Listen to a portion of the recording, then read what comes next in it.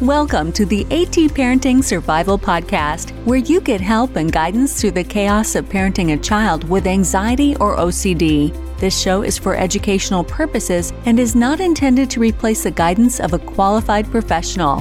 Here's your host, child therapist, Natasha Daniels. Well, hello there, and welcome to another episode of the AT Parenting Survival Podcast. Today I want to talk to you about ourselves. Every once in a while, I like to focus back to us. And today I want to talk to you about how do we not pass our fears onto our kids.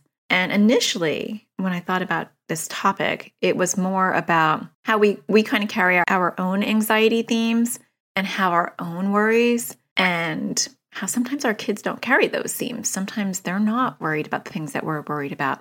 But then as I was thinking about what I was going to talk about today, I realized that there's another bigger layer to this, and that is that the climate of the global pandemic, the political climate, there's a lot of unrest, uncertainty, unknown. And how do we not pass those fears as well to our kids? So one intention blended into the other, and I think I'll cover both. So I'll talk first about just general stuff, the world in general, and how you're doing and how you're handling it, and how we can do okay for our kids and still not be okay.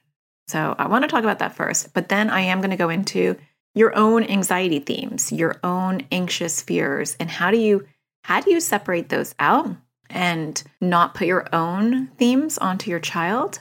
And the last thing I want to talk about is when your child's anxiety themes make you anxious, how do we not exacerbate the issue because we're getting revved up based on their anxiety, and then we are actually just kind of spinning out of control with them instead of being an anchor. So those are three different topics that are a little bit different, but kind of all interweave together.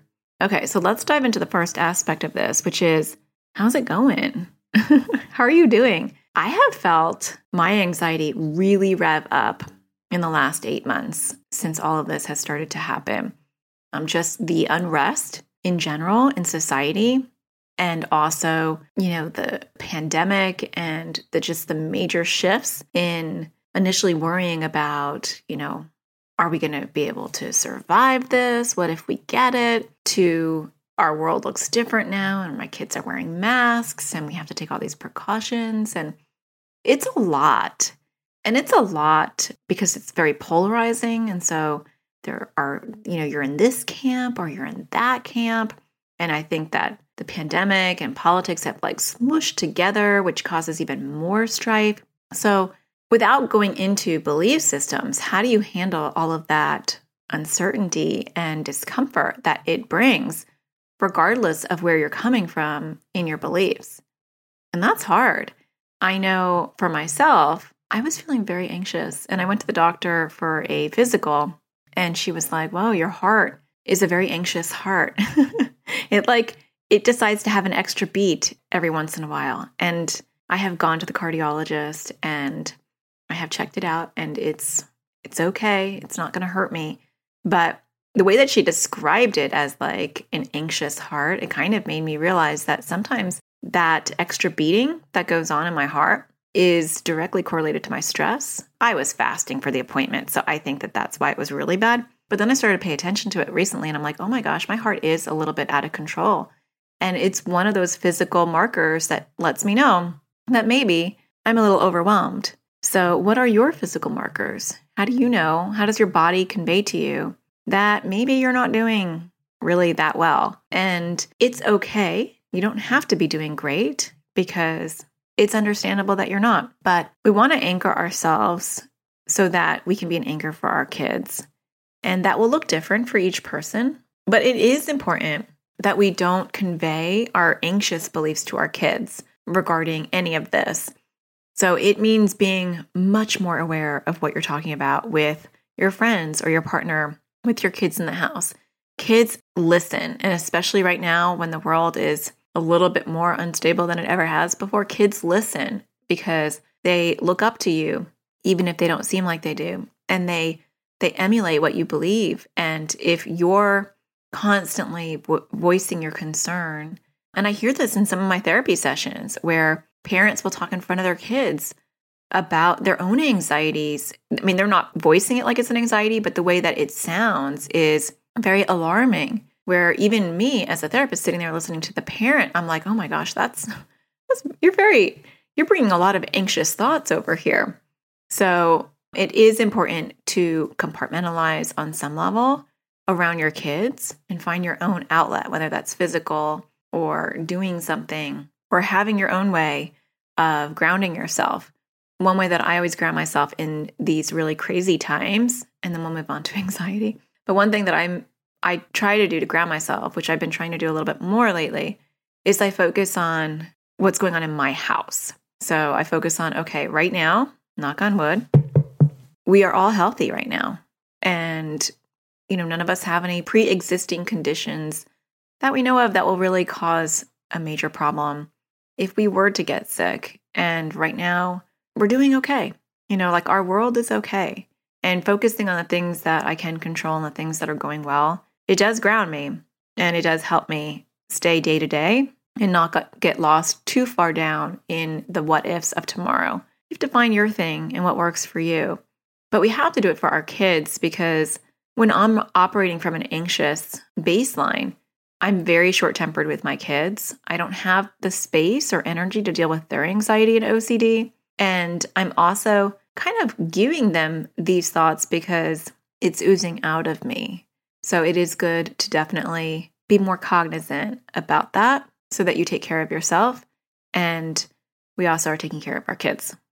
Okay, that wasn't the main thing I wanted to focus on today, but it came up when I was taking a shower. I was like, well, I can't do this episode and not talk about like the global pandemic and the uncertainty, the political unrest and all of that. Like, I have to address that as well. But moving on to a better, more favorite topic is our own anxiety themes and how do we project that onto our kids?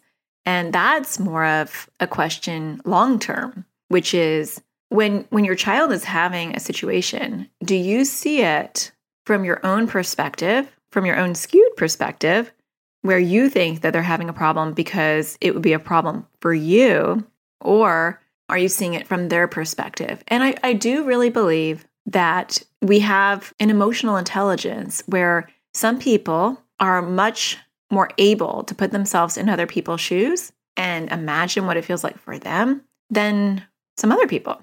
I think some people just don't have the ability to put themselves in someone else's shoes. So they see everything from their perspective. A lot of times when I have both parents in a therapy session, I'll see and a lot of times, and this is a stereotype, so it's definitely not an all of the time situation, but a lot of times the male partner will see things, he'll relate things only from his perspective.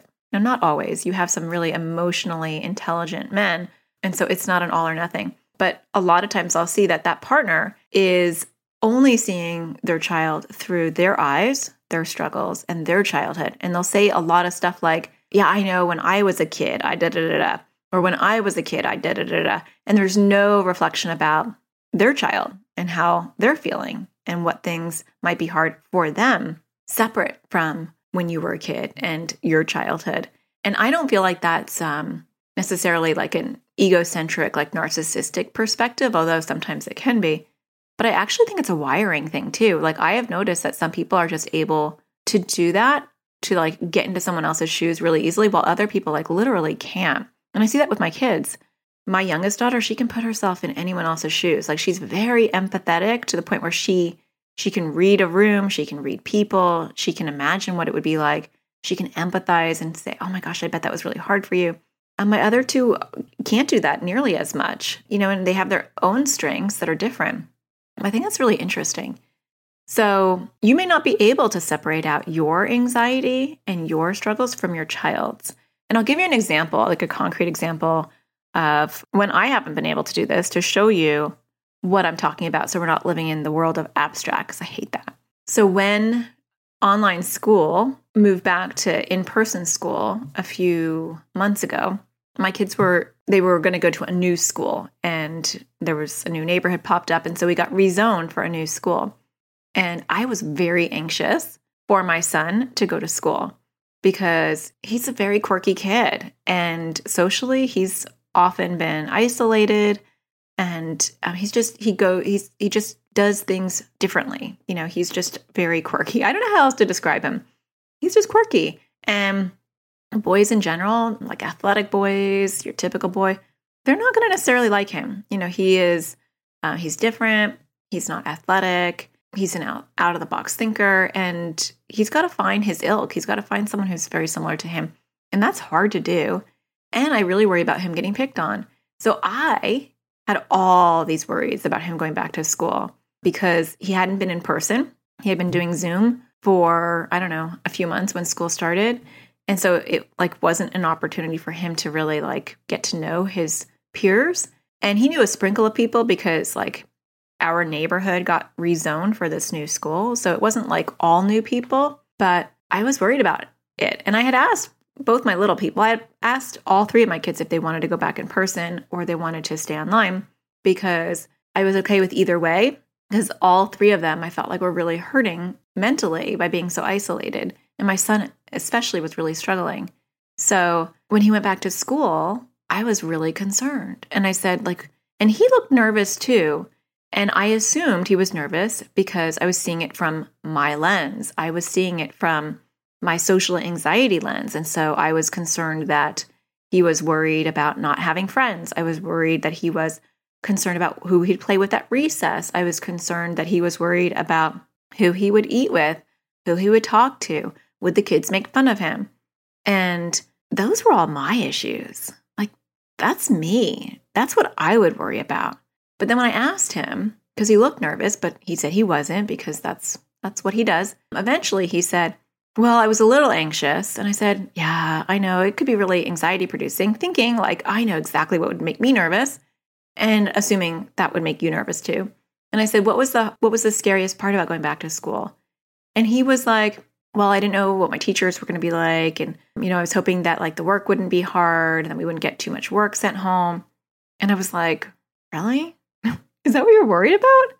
Because that seems so far from what he should be worrying about in my anxious brain. And he genuinely was not worried about that, because I would circle around afterwards the last, couple of months, and I'll say, how did it go? And he was able to make a friend, which was amazing. And to me, like a miracle. He met a boy who was very similar to him, and they hang out, and that's who he plays with at recess some of the time. And, that settled my heart, I guess, literally. And sometimes I'll say, hey, what did you do at recess? And he'll say, oh, I just sat there, or I just walked around. And I'll say, well, what about blah, blah, blah, his friend? He was playing tetherball. And I was like, well, why weren't you playing tetherball? Because again, it's my social anxiety. I worry about him being isolated and alone and feeling different. I don't think he thinks about these things. And he said, well, I played tetherball a couple times and I got hit in the face, so I don't like tetherball anymore. And he did get hit in the face. I remember that. And so I didn't say anything to him because he seemed fine with it. His friend wanted to go play tetherball. He didn't want to, and he was fine. He just sat there. So those are my issues. When you're worried about your child having a struggle, you want to ask yourself, is this in their theme? Or is this something that I get nervous about? Is this a worry that's a me worry? Or is it a worry that is my child's worry? And it may be both, but it might just be yours. You have to have that awareness to observe yourself and observe your own thoughts and know yourself and know your anxiety themes to be able to recognize whether you're projecting those onto your kids. I'll give you another example because I love examples.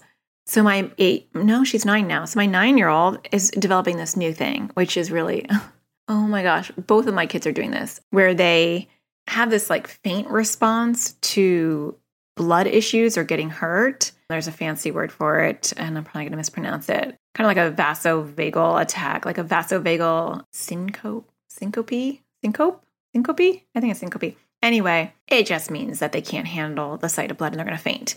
And it has kind of evolved for my 9-year-old, where she has that even if she gets hurt and she thinks that she's broken a bone or that she might have to go to the hospital because she had an infection and she had to go to the hospital back in March, unrelated to COVID. And she had to get an IV, which really upset her. And so I think she has this whole story in her head. Anyway, that's not what this episode is about. So she fell off her bike maybe 2 months ago, and she bruised her shin, and in the middle of the street, she couldn't get up, and everything started to go black, and she was about to pass out. And so my husband, who actually luckily happened to be with me at the time, had to carry her home. And the bruise was, it was a bad bruise, but it wasn't that big of a deal. It was a bigger concern that she had such an anxiety attack reaction to it that she almost passed out. So I had to have her put her head between her knees and get her to be okay again. So I thought that was kind of a one-off thing. And I actually had this myself, now that I think about it. When I was in high school, they were showing a video in health class on heart attacks. And the idea of it was making me so panicky and nauseous that I got up to go to the bathroom and I passed out in the hall. So apparently the apple doesn't fall too far from the tree. And so my older daughter not recently, I think this was last year, had to get her blood taken, and she passed out and she started to seize or whatever. But now that I read the symptoms of it, it was definitely that, although she denies that and thinks that she has a medical issue. But my 9-year-old, there is a point to my story, stick with me. My 9-year-old fell off her bike again a few days ago. And I wasn't out there this time. It was in the front yard. And she got really overwhelmed and really panicky. And she came in and she looked really pale and clammy. And I was like, oh my gosh, she's going to pass out. And so my anxiety was triggered by her, so I was feeding off of her anxiety. So I had her lay down on the couch and I got her some ice, and I propped up her legs just so that she could I don't know, that's what they say you should do. Get her blood flowing, get her legs higher than her heart. But I was feeling really nervous. So I had to really pretend like I was okay because I was really nervous that she was going to pass out. Even though, okay, so if she passes out, then she'll wake up, she'll be fine. The idea of it was too much. And so I had to pretend you're fine, it's okay. It's okay, and distract her and talk about something else, even though in my mind I was oh my gosh, she's going to pass out. She looks so pale. She's getting clammy. Her eyes are doing something weird. So be aware of that. Be aware of your interactions with your child, whether it's your own anxiety theme or they're triggering you based on their anxiety theme. They're both are really important. A final example is taking actions that help reduce your anxiety, but really could be holding your kids back. So I see a lot of parents who definitely have anxiety themselves, and I'm treating their kids, and I am one of those people too. So I'm talking about myself too, where we do things for our own anxiety, but sometimes we're either modeling some unhealthy coping mechanisms to our kids, or we're doing it to them. And so I remember one time, this was probably about 15 years ago in my practice, I had a little boy that came to see me, and he was probably 5 at the time. And his hands were completely red and chapped. And I was like, oh, does he wash his hands a lot? And I was looking at OCD because, you don't normally see a 5-year-old with kind of those classic OCD hands. Nowadays, it's hard to tell because everybody's washing their hands so much, but this is back in the day when we didn't do that. And so I started to talk to the mom, and I was like, how often does he wash his hands? And she was like, oh, I wash his hands all the time. I wash them throughout the day when I feel like they might be dirty. I wash it if I see that he touches his nose. I wash it. And so she was washing his hands probably over 100 times a day. So the boy didn't have OCD. The mom was having her own issues and was, having behavior that was impacting her child. And that's a very extreme example, but I've seen it in moderate sort of ways. And I've seen it with myself too, where we have our own anxiety themes, and to reduce our own anxiety, we do things that aren't always in the best interest of our kids. Now, I do want to say, and I think it's really important to say, that anxiety and OCD is highly genetic, and that kids have a strong predisposition to get anxiety or OCD, and that we don't cause anxiety or OCD. But often, because it is genetic, we have anxiety or OCD ourselves, we are dealing with it, and it's going to impact our parenting. It can impact your child's theme, and so they can sometimes glom onto the same theme. I do see that a lot. But it doesn't mean that if they were like adopted and put in a different house, would they have been anxiety free, or would they maybe even just had a different theme? So, but we also play a role in growing or shrinking our children's anxiety or OCD based on our behavior. What I have noticed, and what I hear a lot of people noticing in my AT parenting community online, is when we work on our children's anxiety or OCD, it's almost inevitable, if you really do it and you're doing it well, it's almost inevitable that you will work on yourself as well. I was trying to think how to phrase that. So it's a growing process for you and your kids. Like, I have grown so much as a human being since being a mom, not just because of my regular parenting and motherhood and blah, blah, blah, all that kind of stuff, but because I've had to dig deep. I've had to, control my anxiety because my kids needed me to. And I didn't want to fake it till I make it. I wanted to really get better. I wanted to model for them somebody who was not as socially anxious. I wanted to do things. Also, motherhood totally triggered my social anxiety. So there was that. But I could have ignored it. I could have just avoided and lived in a hole. But the more I understood my children's anxiety and the more some of their themes were mirroring back my own themes, which does happen, the more I realized I have to work on myself, like genuinely work on myself. And I have for the last, I would say, 8 years. Well, since 2015 was like really my turning point in working on myself. So 15, so it's been about 5 years almost. No, it's been 5 years. So it's good for you to go on this journey and start working on yourself, because we do things that's about our own anxiety. I'll give you one last example before I wrap up. I have a major choking problem. So social anxiety, claustrophobia, and choking. There you go. Those are my 3 main problems that I would have to say are my biggest themes. I had emetophobia, the fear of throwing up, as well as a kid, but doing so many emetophobia exposures with clients in my practice that cured me as well as them. So that's no longer a problem. But with my kids' food, it took me a really long time to not cut up their food in small little pieces. And what am I conveying to them, when they're 11 years old, that they can't cut up their own food, that I have to cut it up. And not only do I cut it up, but I cut it up in really tiny pieces. That's really throwing my theme at them. And my son does have a choking theme. Whether I created that or not, I don't know. He has ARFID, avoidant restrictive food intake disorder. And currently his main thing is choking. Now, it was other things. It was intrusive thoughts. It was a lot of OCD, nonsensical stuff about his food, or his food was disgusting. I mean, he has had multiple whack-a-mole type of themes around eating, but that's where he is right now. And that's my theme. So I don't know if I gave that to him or not, but me cutting up his food in little tiny pieces, that definitely did not help. And I need to step back and let my kids cut their food as they get older. My 9-year-old, she'll just whine about it because she's lazy. She's not that lazy, but she's like, I can't do it.